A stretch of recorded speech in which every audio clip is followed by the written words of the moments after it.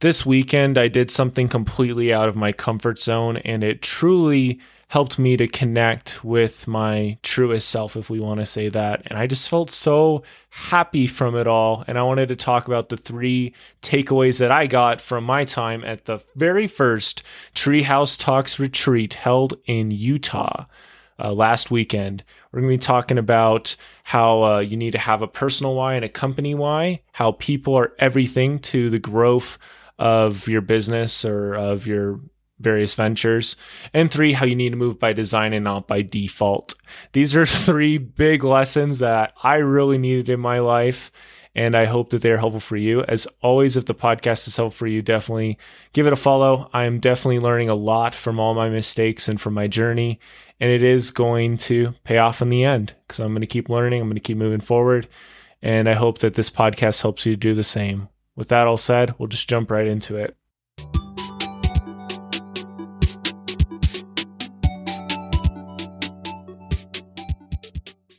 Something I realized that I've been struggling with a lot is having like a personal vision and a why for what I'm doing. I felt like I had a really good grasp of things and a good reason to keep going. But honestly, now I look at it, I was more focusing on the what and sometimes maybe the how, but never is a strong word, but rarely was I focusing on the why. I think I was aware of the why, maybe not focusing as much on the why.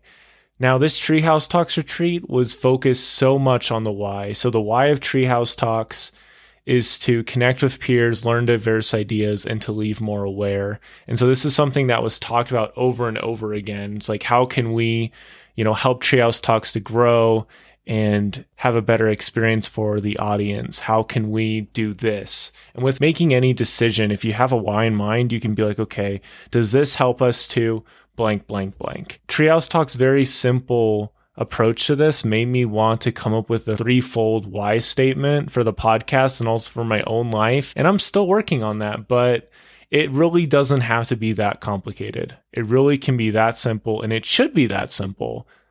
Like for me, the imagery of a treehouse is very clear in that it's like open-minded, there's safety in trees, they provide oxygen, there's so many ways to look at the metaphor and it works. I'm wearing their merch right now. Right now I'm on their team, the Rexburg team, to help it grow, which is super, super fun. And I got to meet so many cool people, and there wasn't anything that was done without a purpose. It all came back to that why and that vision. And honestly makes me think back to some earlier times of my life when I had a very clear why and a vision.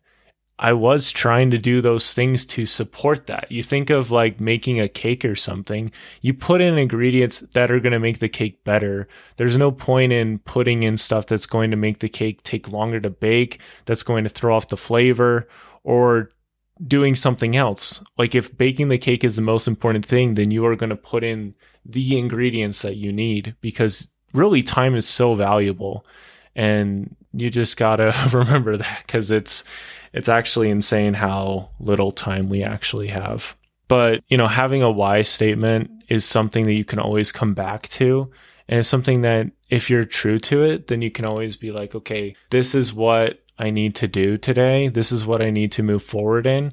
And it really helps you on your darkest days and your roughest days. And I can definitely say, for my first YouTube channel, we would have quit forever ago. I would have quit a long time ago if we didn't have a clear why of, reaching out to people and helping them feel better and giving them a safe place so they could watch us play games as if they were on the couch with us. That was a very big why. And if we didn't have that, I'm sure we would have given up a while ago. I love this podcast. I love doing it, but lately it has been a struggle. It has been a little bit of a grind, and that's because I've been focusing more on the what of just providing content and not so much on the why, So that's been a very humbling realization. And Treehouse Talks has been growing extremely quickly, and that's because they're being very strategic in how they make their decisions. It all goes back to the why. The second thing is that people are everything. You can have one super solid person on a team, but just like with any team, you need to have people that are all working towards that shared vision. And it's something that's seen very clearly for me with the Treehouse Talks team. Like they already have videographers, they already have pretty much a CFO, like doing all the calculations and stuff. It's honestly so inspiring to me, and it makes me want to be so much better and be so much more intentional with the people that I have in my life. I realize that I haven't been extremely intentional with how I spend my time with other people. I just kind of let things happen, and it just isn't planned out in advance like it should be. And it's a real struggle when you do that. In comparison to like the Treehouse Talks, it's actually insane. There's just so much vision, and everybody's advice and everybody's ideas were all respected and given so much love. I felt this at the retreat. At one point, we were all in the kiln in Lehi, Utah, and we're just coming up with ideas, how we can make Treehouse Talks better, how we can make them more engaging, how we can make the audience experience better. And there's just so many ideas that were flying around. And it was like we were all creating ideas together. And so it's so important that everyone got to throw out some ideas. We were all like being very generous with our resources. We were all working towards something bigger. None of us were working to help out one person in particular. It wasn't about that. It was just about building up the vision and building up the team, because, you know, the vision of Treehouse Talks, that's going to grow and grow and grow. I mean, they're planning on expanding into Hawaii in the next couple months, which is amazing, and many more after that. And so it's like, we're basically like the founding team for pushing it forward. So there's a ton of vision, a ton of love that was felt, and it all came from that why and the vision of the leaders and the love that motivated everything and that pushed everything from the ground up into being created into what the retreat was for everyone. Third thing is just to move by design and not by default. My favorite example of this from the retreat came from touring Roger Connor's home. He has a multi-million-dollar house, and it was so cool to be in his house and swim in his pool and just walk around, and just everything was put in a very specific spot, like the ice cream machine, the arcade machines, everything was put in this amazing spot. And it was so satisfying to me to see, like, wow, this is what happens when you truly have every single detail planned out in advance and you truly care about how things go, like how all these things go. You care about, you know, your experience that you have with XYZ, that you have it already planned out. You have different parts of it already designed.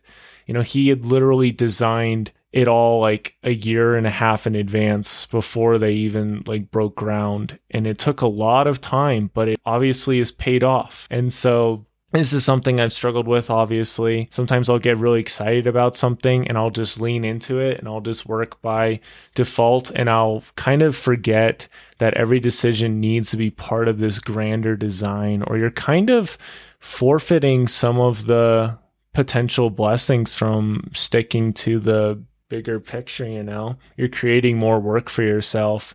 I remember hearing this story on my mission of this guy who somebody made a staircase for him, and the guy did a terrible job and ended up having to pay like a ton of money to fix it. And it's like, if you do it right the first time, then you don't have to fix anything. All you have to do is maintain it. All you have to do is keep it going. And this was honestly so inspiring to me, because it was like, this is what's possible if you are looking like a couple weeks, a month ahead.